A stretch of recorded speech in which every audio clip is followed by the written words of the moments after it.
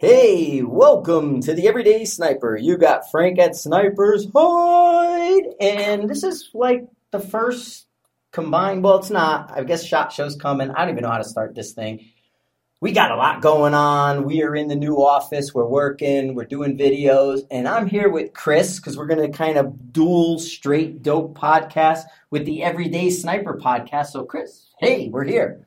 Yeah, welcome everybody. Tell everybody what we're kind of got going on here since we're in the office. We need a name for this place. I know. We just call it the office. The safe house. The safe house. We're in the safe house. So for those guys listening to the podcast, we're kind of doing a couple projects. I mentioned with Jacob there was a project, and we're doing a few other things, but we're in the safe house. Welcome to the safe house. Heck yeah, 2024 is going to be an awesome year. So we're going to talk a little bit about the calendar with SHOT Show coming up, and then some other things that we got going on. Yeah, for sure. SHOT Show's next week. Monday, I head out to SHOT Show, and that's going to be really exciting. I don't know if there's a lot of new, I guess is a way to put it. I mean, there seems like there's a lot of product coming around this year, but it seems like maybe smaller. I know Leopold's got something came out, and then different colors on the Mark V. There was a couple little things happening, but it's going to be interesting what you guys are interested in with SHOT Show. Has anybody reached out to you at all? Only about the new Garmin thing. I think that the has Garmin completely overwhelmed everything. Garmin really went next level with all of that stuff. I mean, it's kind of like Lab Radar Who.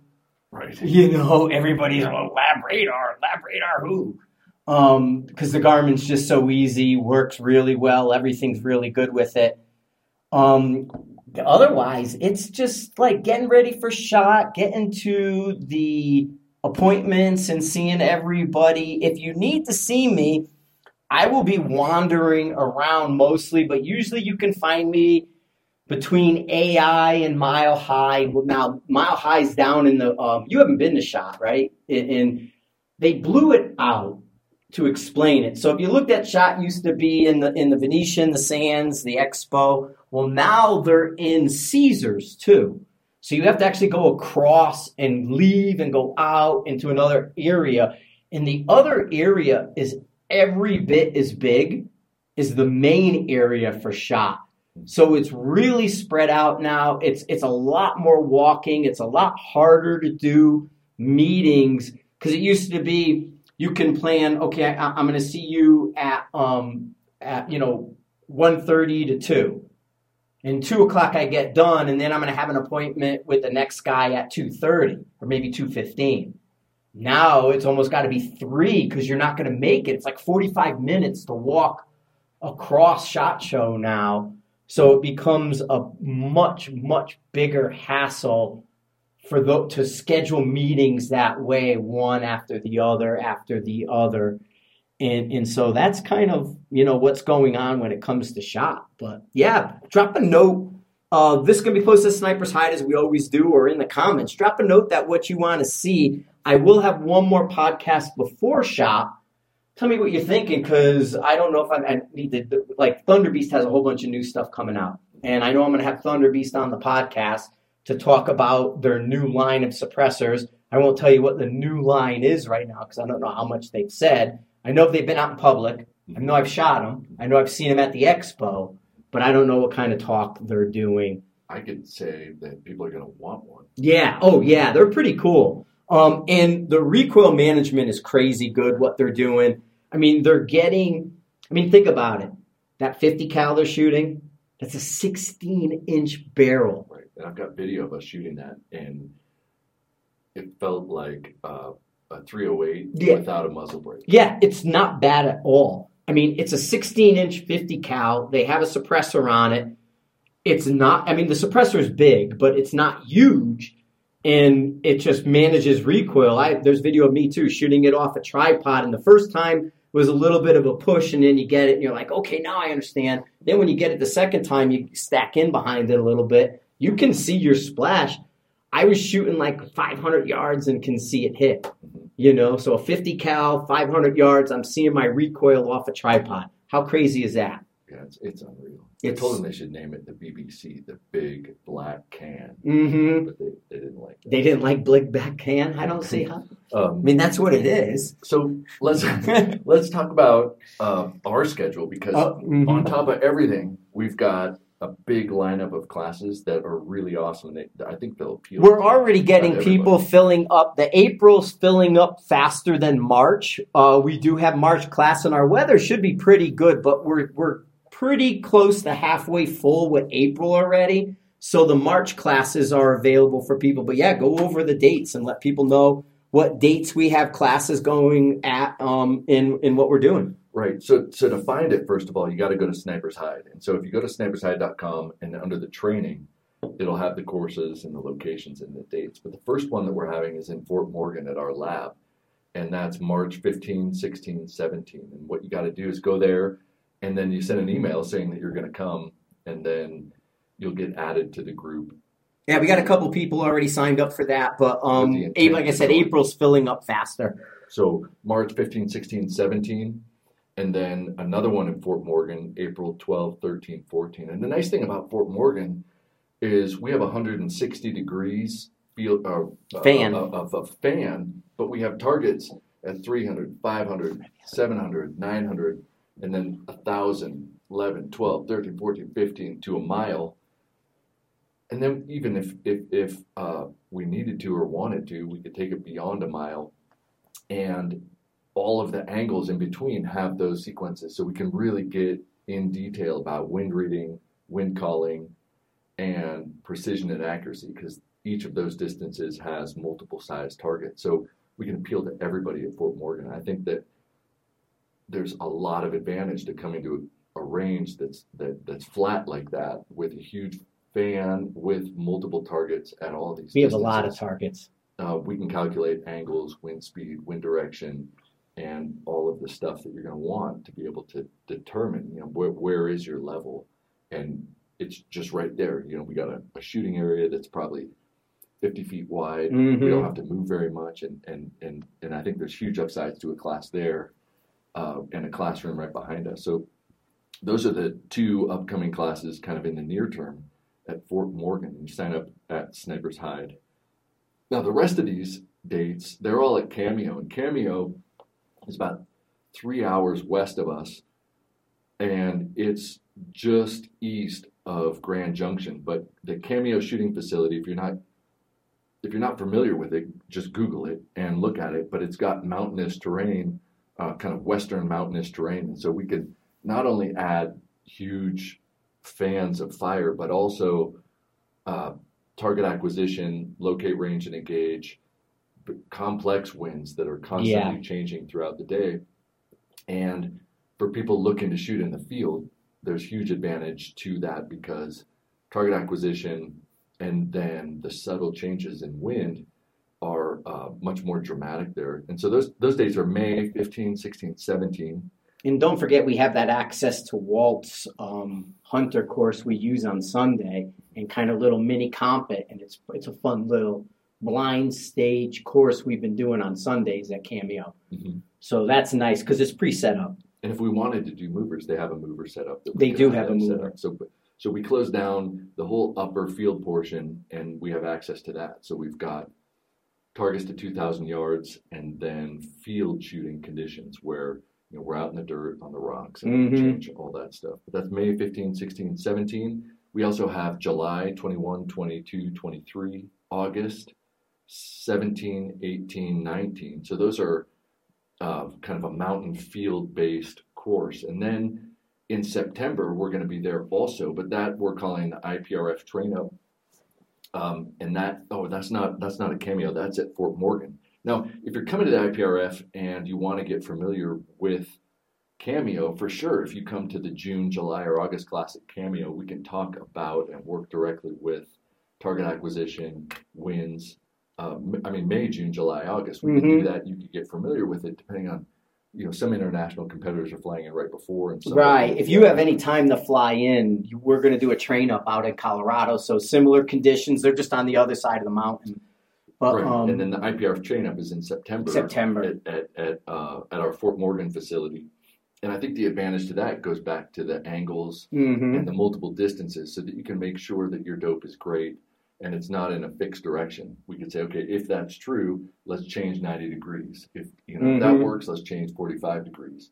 And we can really true up not only distance to get them in that zone, Absolutely, but also precision, movement, and troubleshoot where people's weaknesses are that can actually be tuned up in 3 or 4 days. And so that's September 7, 8, 9. Right.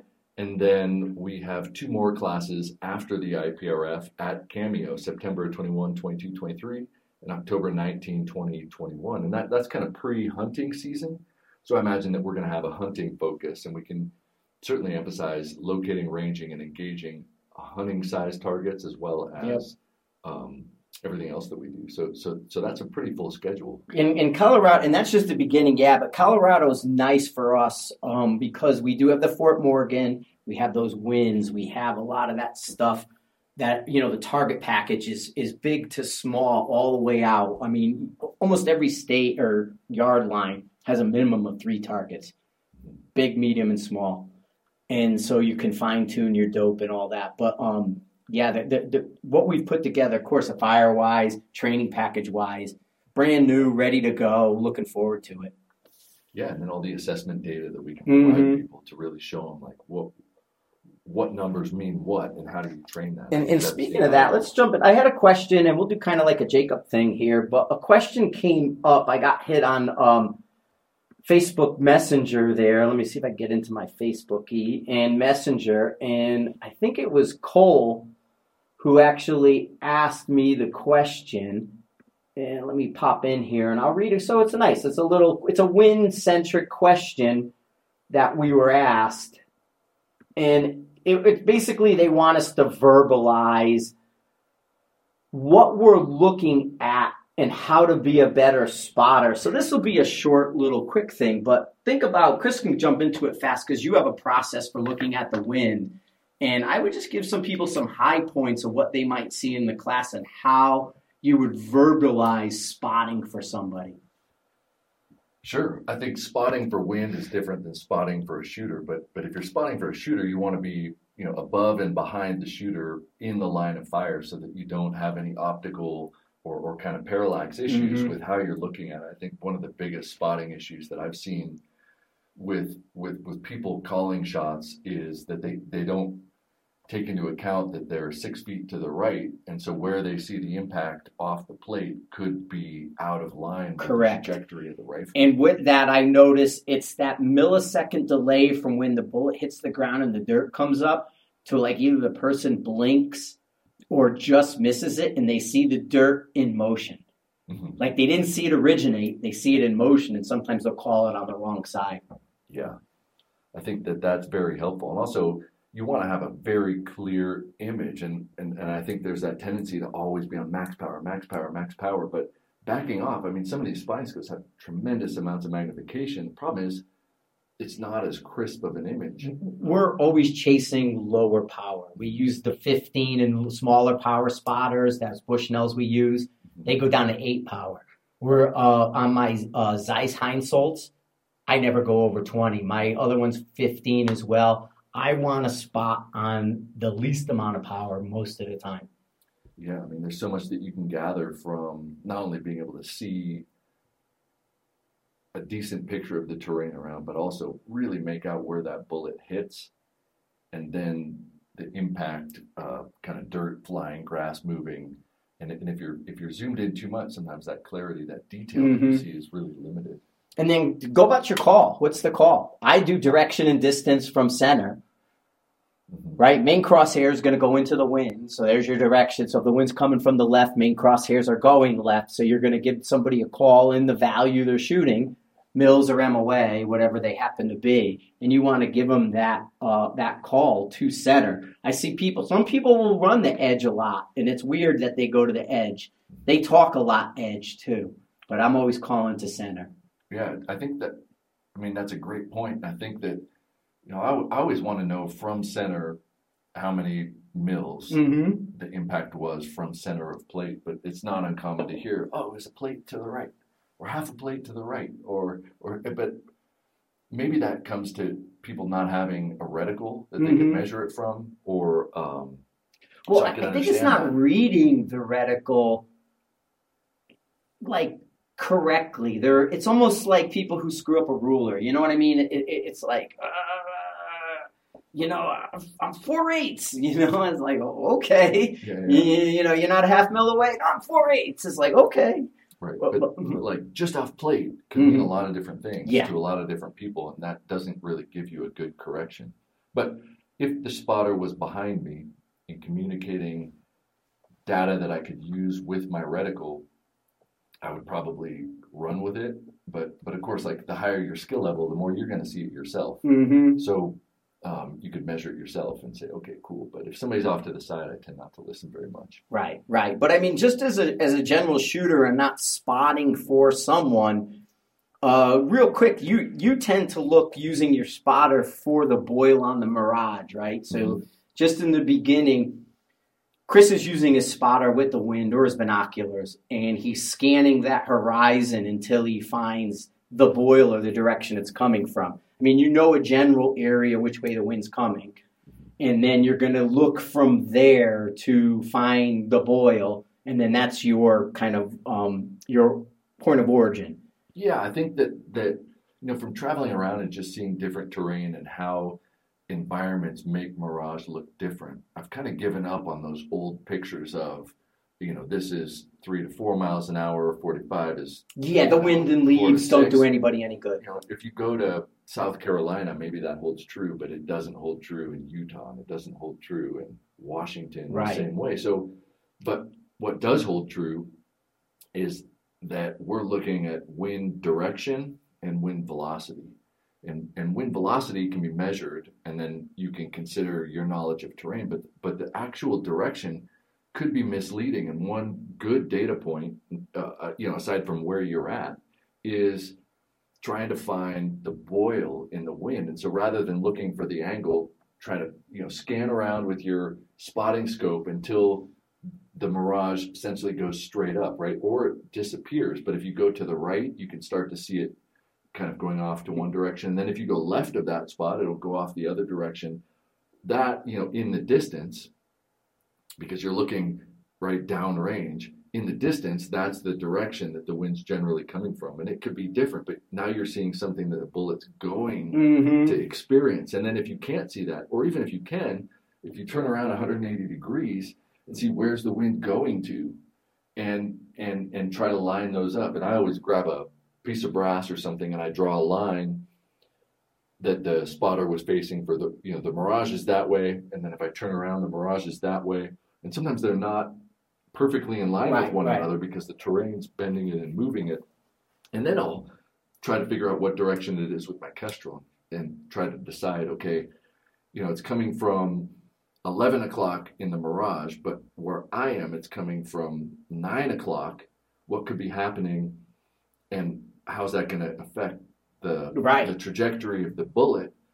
And then you'll make your wind call according to that. People look at it like a straight line, and it's never a straight line. It's always moving slightly, a little bit this way, a little bit that way, comes back a little this way. And so they look at it as it's like an arrow to the target. And it does, like you said, it bends and kind of curves around terrain so it can push off that center.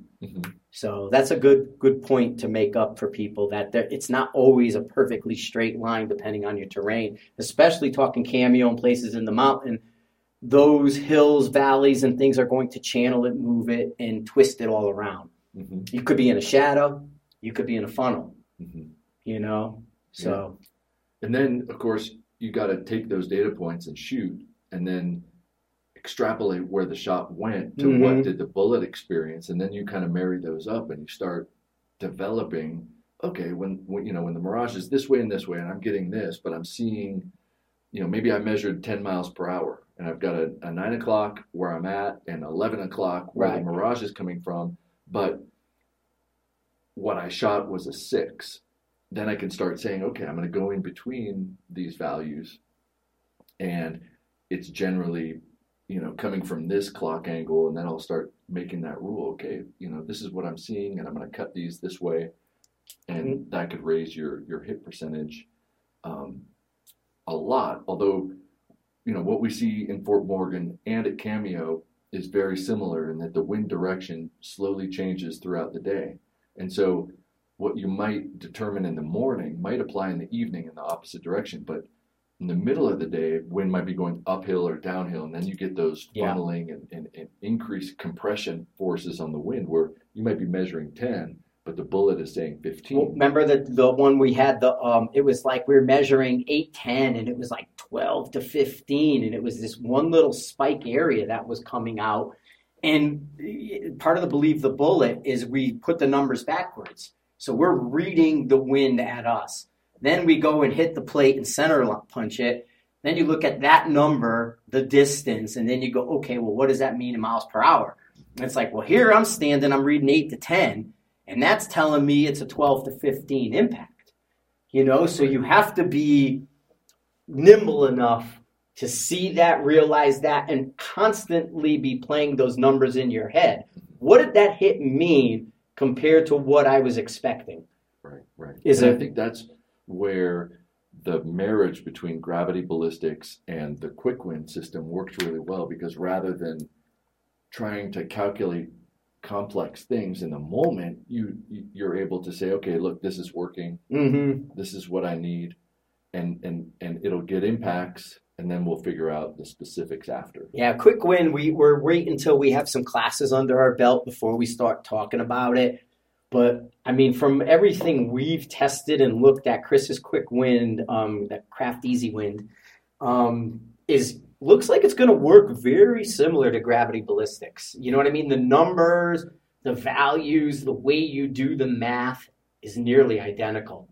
Right. You need to know the range of the target. You need to know the impact data from at least one shot. Mm-hmm. And typically there, you're just crunching very simple calculations that you can do while you're shooting on the fly without thinking too much.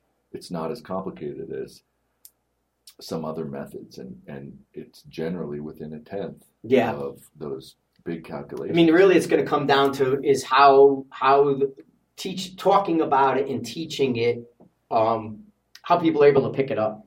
Mm-hmm. And once we got that, then we'll be able to talk about it, because it's like, do you understand? Do you get it? Okay, good. Now let's move forward. Mm-hmm. And from that point, it's easy, but we're waiting until we get some people under our belt to make sure that we can explain it right. We don't go in a circle. But we do have at least 2 guys that have taken it and tested it in competition and got trophies, got first place from applying it rather than worrying about other systems. They've applied it. They're good shooters, but they're like, man, that worked really fast on the fly. And we're able to get in multiple styles of competition. So, precision, individual, precision, team, field, team, and then quantified performance. One of those was a win using quick win. He emailed and said, mm-hmm. This really worked and allowed me to think fast. So it works with carbines, works with bolt guns. I'm really happy because it's just an aid to get impacts. It's another tool in the toolbox. And you want tools that are fast and easy and as low tech as possible. And although the Gravity Ballistic app is out, that aids you in getting real impact data, because the bullet's telling you. Well, because you visualize it. Right. You could see it. You're visualizing it. You understand, because these numbers are so small. You understand and recognize these numbers a little bit. And then your brain is just going to click, because then the pattern starts to appear. Mm-hmm. So once the pattern starts to appear, then it becomes really easy for you just to go boom, boom, boom, right down the line, because now you've picked up on the pattern because you've seen it. That's the thing. Like, I'm looking at Chris's Kestrel over here. That's the problem with other apps and different things, where you never see the engine. You never see how it runs. You just get a number that's spit out. I got to go there. It spits you out a number. But you don't know where that number was developed. With gravity ballistics, you're actually seeing it unfold and develop. The pattern is apparent, and it's really easy to visualize once you use it.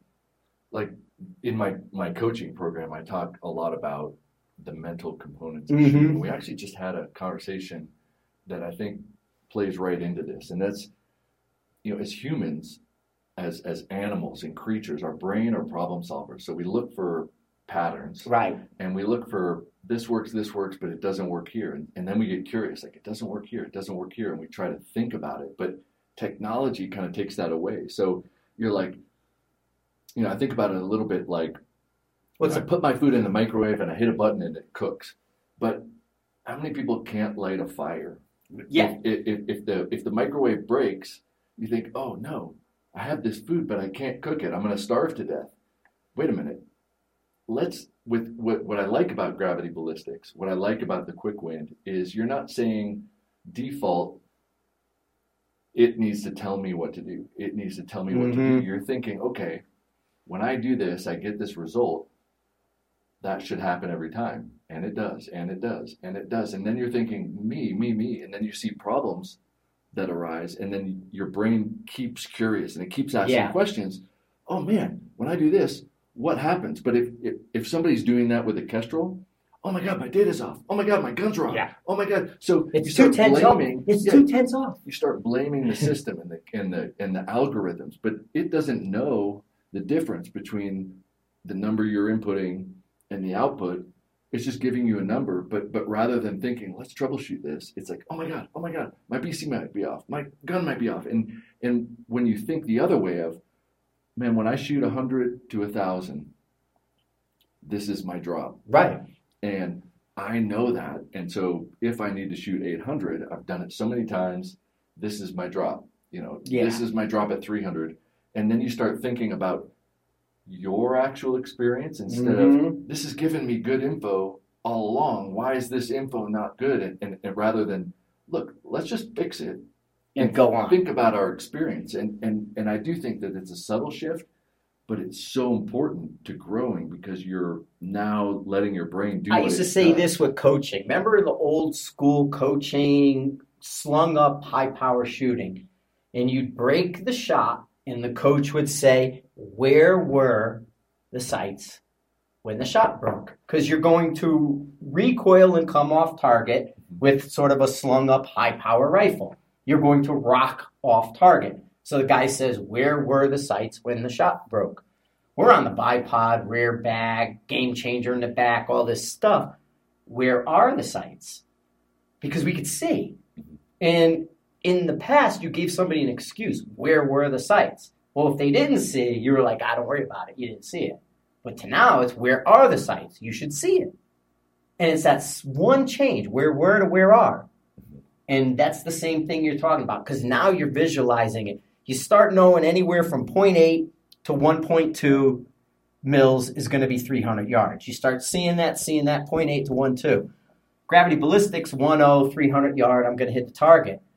Well, if every time you're looking at the math, 1.75 times 1.0, you know that's 1.7. 4 is going to be anywhere from 1.6 to 1.8, right? So you're within that. Well, now you start to know this because you're seeing it. And the numbers in gravity ballistics are so small. When you look at them, your brain's going to start doing the math. Right. Because it's tiny. And you notice the patterns. Right. And people say like, oh man, it's, from here to here, every 100 yards is a mil. Oh my gosh. Right. It's like, how long have you been looking at a device and didn't recognize that? Mm-hmm. It's like, oh shit, okay, so the next target is 50 yards, so I just have to come up 5/10. Like, there you go. And then now your brain is solving problems instead of, oh my gosh, what am I going to do? It's off, 2/10. Right. Mm-hmm. And when you have that, now you have this superpower, you have this like crazy supercomputer in your head that's actually working because your attention is on. Yeah. Like, I have experience doing this and I know how to solve this problem versus, oh my gosh, something's wrong. I don't know what to do. It's like, yeah, you do. Slow down. Well, I mean, think of if somebody's shooting a plate out there and the target's 5 feet in the air, there's dirt or maybe not grass around it. It's up in the air on a T-post. There's grass. There's not dirt. You got grass. It's 5 feet up and you're just off a 2/10 low and 1/10 right. You'll never see it. You don't know. And to you, it almost might look like it's hitting right behind the target. And it'll drive you crazy. Right. But this kind of stuff is what fixes that. Right. And it does very quickly. And it doesn't discredit any of the other stuff. If gravity ballistics is on, all the computers are going to say the same thing. Yeah. But and it gives you a fast way of saying, look, I'm going to range that target at 600. And it is what it is. In my mind, it's the best way to dope a rifle and build a track in either your Kestrel or a ballistic calculator you're going to use to travel.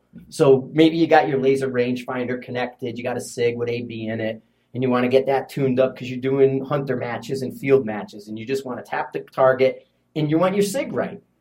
The Gravity Ballistics is going to give the SIG the best information possible. It's going to true up that SIG immediately, and there's no struggle. There's no truing with it. Once you have that track built in Gravity Ballistics, that info goes right to your Kestrel, and then you let your Kestrel travel with you and then tell you what Florida looks like compared to Colorado, what California is going to do versus, North Carolina, and that's where you use that to travel. But for me, doping the rifle and building my track is easier with Gravity Ballistics. It makes my life so much easier that I do it in that first, and then I put it in the Kestrel or my watch. You know what I mean? I'm using the watch, so I'm going to build my watch. Yeah. And I just take the Gravity Ballistics data and quickly put it in the watch. Right. It only takes a couple shots. Yeah, and it's a minute. And you go. Now, to me, it's parallel but related. Stability is important. I mean, if you take a shot and you're not stable, or if you have a rifle craft number that's large, any shot you're going to take from a position might not have the same point of impact, point of aim. So you want to work to bring that down. And one of the things that we're going to do with this project here at the Safe House is some stability deployment and group averages of different tripods. And Two Vets was generous enough to give us all of their tripods. Oh, nice. Dan over at Two Vets.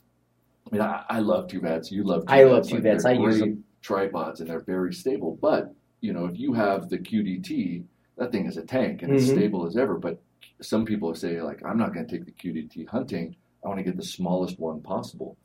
But those small ones could have less stability. They might have more vibration. They might have more wobble. And what we're going to do is use lasers and weights and stability in this measurement system we're using for this project to really figure out mechanically what are you losing versus, skill-wise, what do you need to take into consideration when you're using, because I think you can absolutely shoot as well with a light hunting tripod as a QDT, but we'll be able to measure a steady group size of people as like, okay, how fast does it take to deploy to standing? How fast does it take to deploy to kneeling?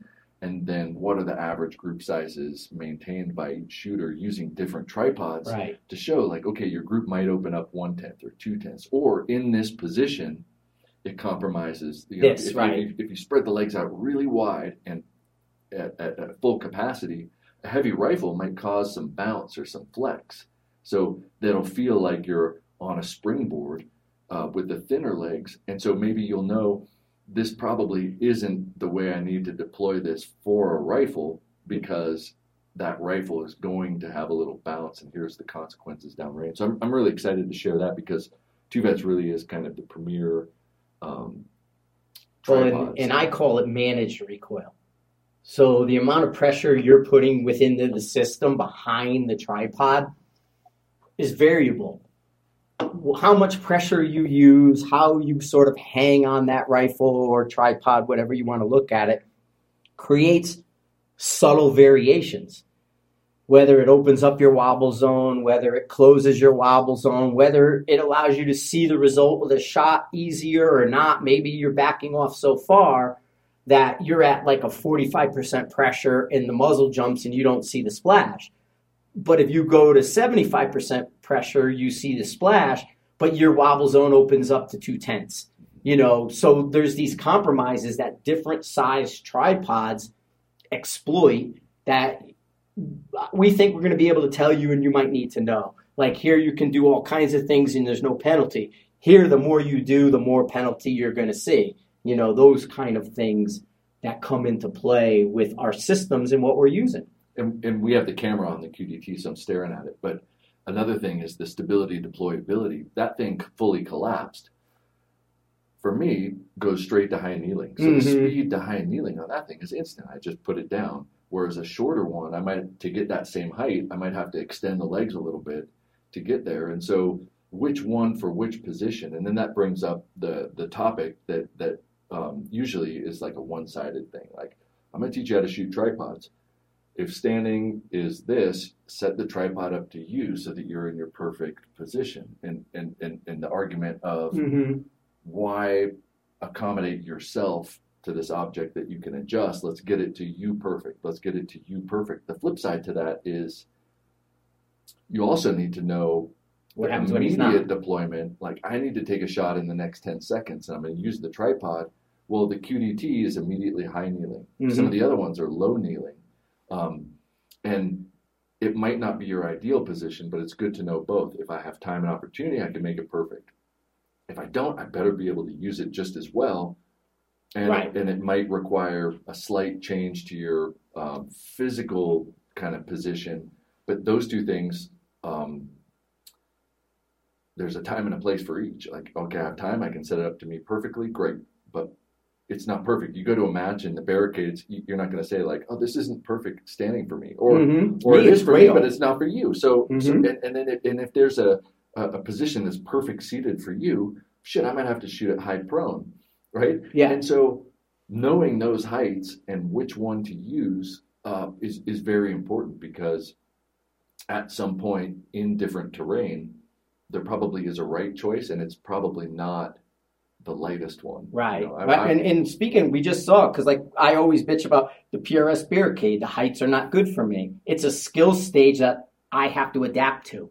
It's not a skill stage for me, it's an adaptation stage for me, because I have to adapt to those positions because they don't fit me very well. But now the barricade's changing. They're going to do, the skill stage is going to be 10 shots, 5 positions, and 2 targets, big and small. So now you're going to have to adapt, and you're no longer going to be able to do your 35-second barricade clean, because they're not kind of repeating themselves the way they did. So even they're learning that things have to change. You have to develop, you have to adapt, and kudos to them. I start to see there's a little tiny trickle of media starting to come out of like the PRS people, because they've been getting beat up for so long. And now some of the, like, I don't want to mention no names, I don't want to get anybody in trouble, but some of the people who were the Frank fans that were down on the lower totem pole have stuck around long enough and have rotated higher. So now you're starting to see, because they texted me and called me when they were doing this early, so I knew about it before. So they've lasted long enough and rotated high enough in sort of the ranks where they're asked about decisions. So they're just repeating me from 3 years ago, right. That's all that stuff. So it's funny. But, just a good idea for area stuff, because I like some precision and speed, and I like that style for what it exploits in terms of technique and stuff. If they had if it was 5 positions, if they had 5 different tripods, and they said, okay, during your prep phase, set it up to your standing, your kneeling, your whatever, and you adjusted it so that it was perfectly for you, and I could adjust it so it's perfectly for me. Now we're comparing the exact same thing. Now it's apples to apples. Right. And to me, that's where a craft drill should be a skill stage more than a barricade. Because the barricade, they're telling you have to be at this height regardless of who you are. Big or small, you're either going to crush down or move up. If you happen to be in the butter zone in the middle, you're good, right? But with the tripods, if you, like you're saying, with the craft drill or something like that, that's a skill because everybody's technically equal. Now, time and deployment are different, but that's the skill part of it, how fast you are to deploy and how well you shoot once you deploy it. But you're setting it up for you. So I'm not compromising the tripod. Right. I'm trying to get to a time and score that meets a standard, where the skill stages and some of these so-called skill stages, like I say, they're adaptation stages. So you're adapting based on your body type to something fixed. Right. So like, I'll probably get like tarred and feathered, but I can't imagine the short action precision guy having a speed record on the PRS barricade. Well, exactly. Yeah, Nathan. Right, Nate. Great, but he. Well, even me, I have to. I can't do the standing because once the rifle's on the barricade standing, the scope is 3 inches over my head. So I then have to stand on something. Nate does too. Other people do as well. George, right? Yeah, George with no legs or something like that. But he could set up a tripod so that for him it was as high as he can be, 3/4 of his high as he can be. Right. One- And that's one exactly quarter kind as high of as- my point of skill implies equal for everyone. Right. Like if you said we're going to do prone 300, 600, 800, you got to hit, group, small target, something. That's the same for everybody. We're all going to get prone. We're all going to shoot the same target. But, with this, it's like one person's on their tippy toes, one person's on their knees, and then you got a couple of people just crouched in the middle. Everybody's different. So, Totally. But imagine like a huge shooter, something, giant barrel chested guy whose prone is literally like 2 feet off the ground. right. Well, if they had to shoot under something that was only 6 inches, well, they can't physically get down that low. What are they going to do? Like, it's just never going to happen. So make it apples to apples. But that's the cool thing about a tripod is it does both. It adjusts to you and you adjust to it. And getting familiar with those tripods is amazing. Yeah, and it's quick. It's probably the best tool we have right now. And on top of that, Dan, who owns and runs the company, is probably the nicest guy and drives all over the freaking country, like by himself, to go to matches, to support, to sponsor, to film. He came to the Guardian. Instead of shooting it, he filmed the whole thing for them because they were like, hey, the camera guys didn't come. And he's like, okay, I won't shoot and I'll film for you. It's like, man, not a lot of people do that. No, and there's some match, but I think I'll just film for you instead of shoot. But it's looking like a good 2024 season. I see some positive changes across the board. It seems like we're not chasing equipment the way we were.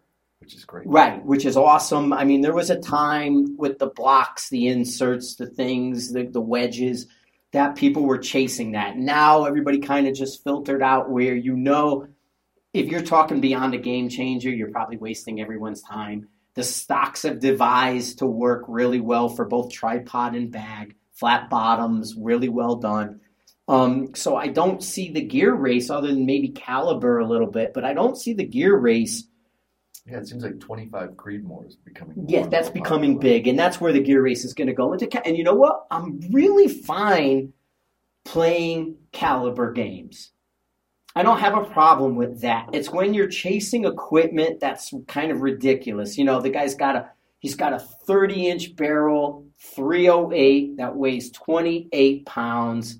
What are we doing? There is no practical application for that, and you want to go win production with a 28-pound, 30-inch barreled 308? Give me a break. Well, but you know what? Like, I got to give props to some of the better, more successful competitors out there because this year I didn't shoot, but I listened to some podcasts. Mm-hmm. I took a media break the last couple months, but what I have heard across the board from all styles, field shooting, team shooting, hunter shooting, PRS shooting, they've all been more or less saying the same thing, which is, oh, I just used the rifle I used last year. Yes, they've boiled it down. It's been boiled down. So people are hearing like, well, if I'm shooting a 5-inch group, I can change all this gear to get it to a 2-inch group. But these guys are shooting the targets are 1 to 1.5 MOA, right? Half a mil. And they're saying, yeah, you can do that to get from 5 to 3, right. 5 to 2. But to get from 2 smaller, that's you. You don't have time to mess with that stuff. Just work on shooting. Mm-hmm. And everybody's been saying, well, what do you do? Well, I shoot.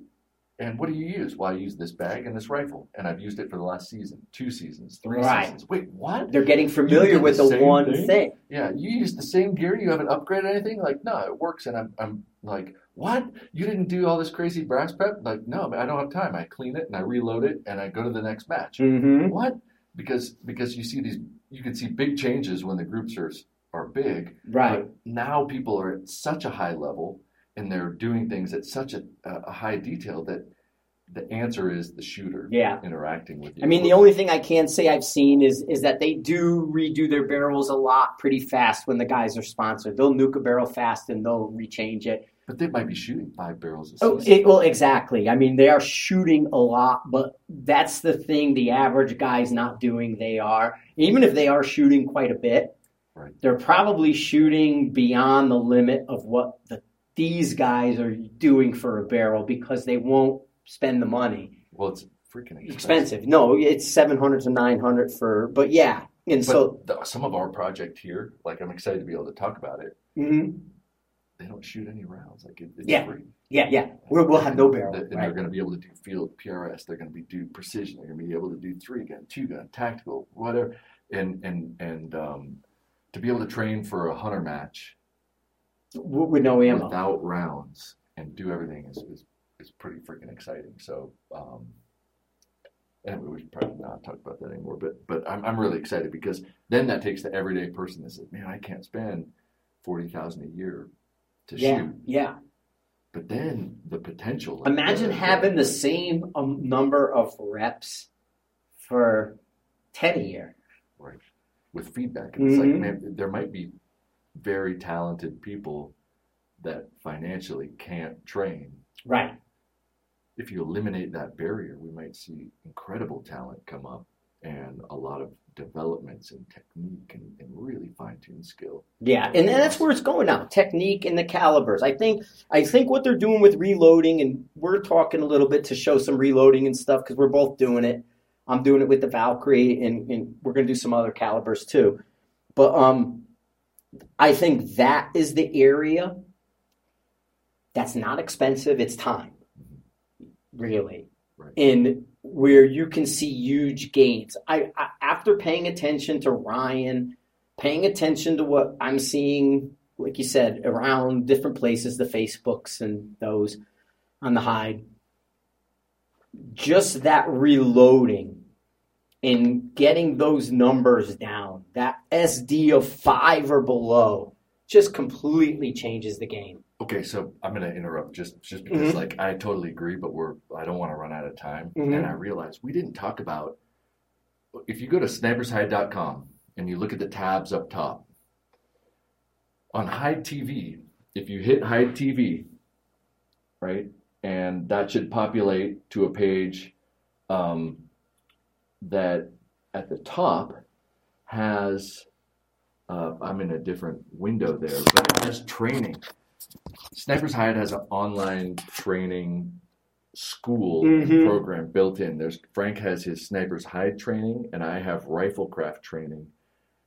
The huge advantage to this is that we can have virtual online classes with lessons and instructions that save you from traveling to a class. Because if a class costs you $1,000, but it costs you $2,000 to get there, rent a car, get a hotel, get food, you might end up spending, that's $3,000.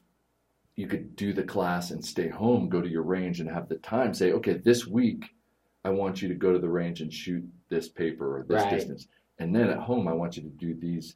Now the cost benefit of not having to travel and do it at your own time, at your own pace, is going to be a game changer. I think in 2024.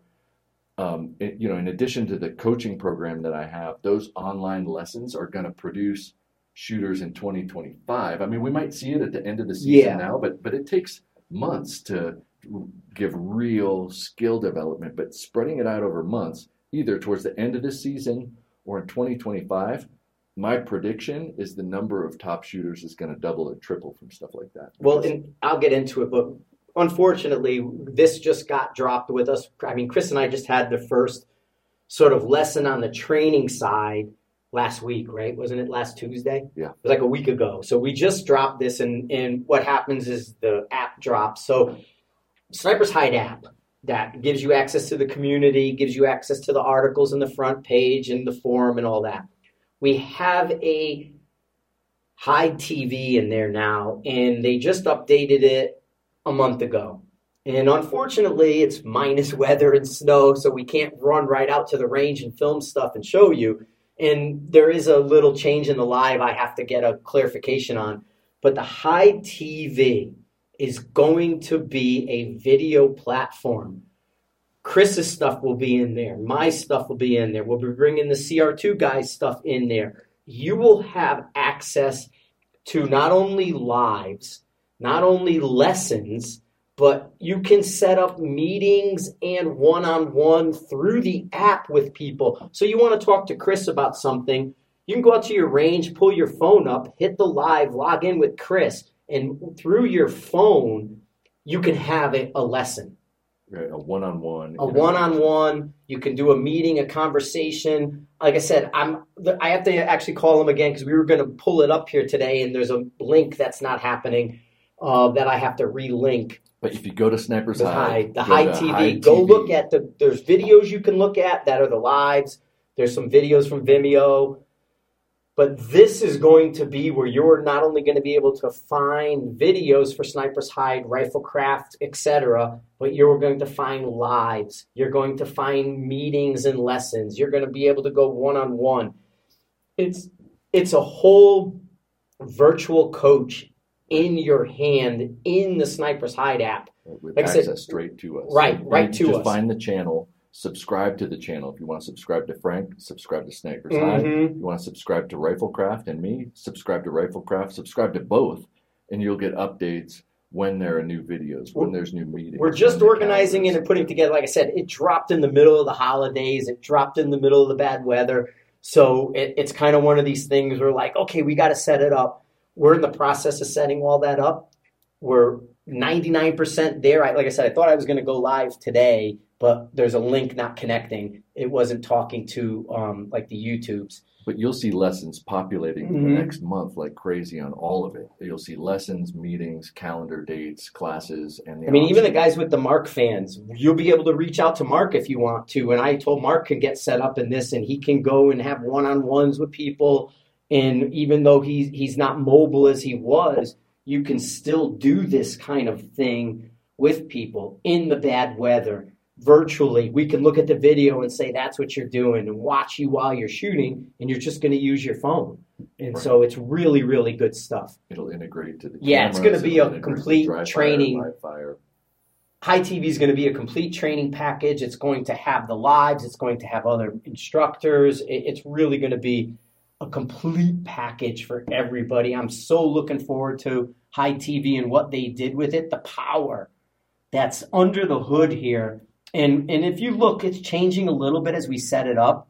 I had guys try to sign up for $1. Like there was a placeholder of $1 in there for certain things. And they're like, no, it's not ready yet. Get away from it. Right. But yeah, it's coming. And it doesn't just jump out when you go to Sniper's Hide. You have to go to the TV, and then you'll get the menu for the channels. Take a look at it. Cruise around. Look at the Gravity Ballistics app. And there is a Gravity Ballistics page on Sniper's Hide that has the like a light version of the app. It only works from 200 out. You can't put in like 600, 800. But it'll populate from 200 out and give you an idea of what the app looks like. But I added, like this is going to be for classes. This will be your payment gateway, so you won't have to go to another site when you pay for my class. Like I used to send you to a site, Precision Rifle Training. You picked did you do a 2-day class or 3-day class, and it took you to a PayPal thing. Everything is going to be self-contained in Sniper's Hide through the app on your phone. Even part of that Gravity Ballistics is there. And I'm thinking March, we're probably going to add the Quick Win to it, maybe a little later, May. But think of the Quick Win. I mean, all this is going to drop, and it's really cool. You guys are going to like it. Yeah, there'll be lessons and videos. Lessons, videos, everything's coming up. Like I said, the weather, I mean, it's -5 this morning when we got up. There's snow on the ground. So we just couldn't run out and film stuff for you right away. But we're working to do these things. We're setting up, but we have a studio set up here at the Safe House, so we could do the talking heads in the studios with you guys. We built the walls, the chalkboards, the whole things. We're playing around right now filming it so we can see what it looks like, what it sounds like, what it feels like. But the Safe House is basically our office for Riflecraft Sniper's Hide. Yeah, and the next year it is going to change the level of lots of shooters. Yeah, it's focusing our attention a little bit, I guess is a good way to put it. Right, and providing people access to the things that they need to get better rather than just a generic try to fit into a one-size-fits-all thing. They can literally figure out what they're needing and then work specifically on those things. Yeah, but I mean, in part of it, you'll have the Straight Dope podcast coming out of here.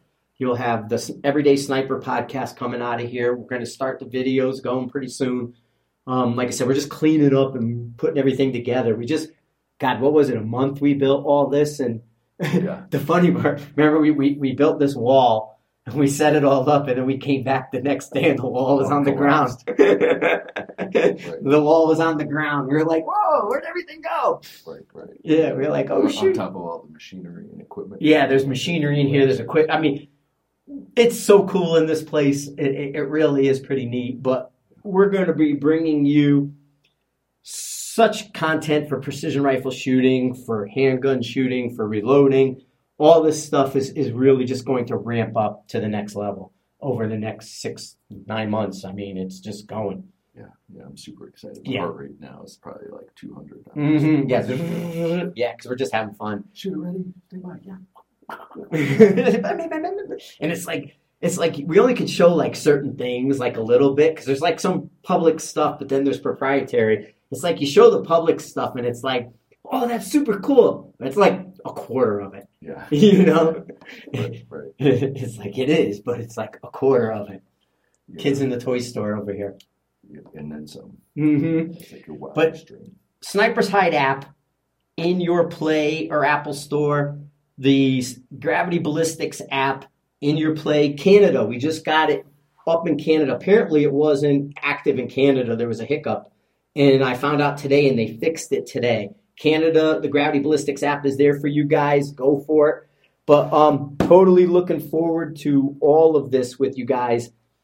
And yeah, Straight Dope Podcast. You can kind of go out and give your sponsors or whatever. Say hi to your people. So you have Hey, peeps. I mean, we're going to cut this and put it on our podcast, but I would just say, like, you know, if you're in the coaching program and come through, we'll show you the safe house. We could bring you in here and show you what's going on. But otherwise, you know, everything that we've talked about, the courses, March, April at Fort Morgan, May, June, September, October.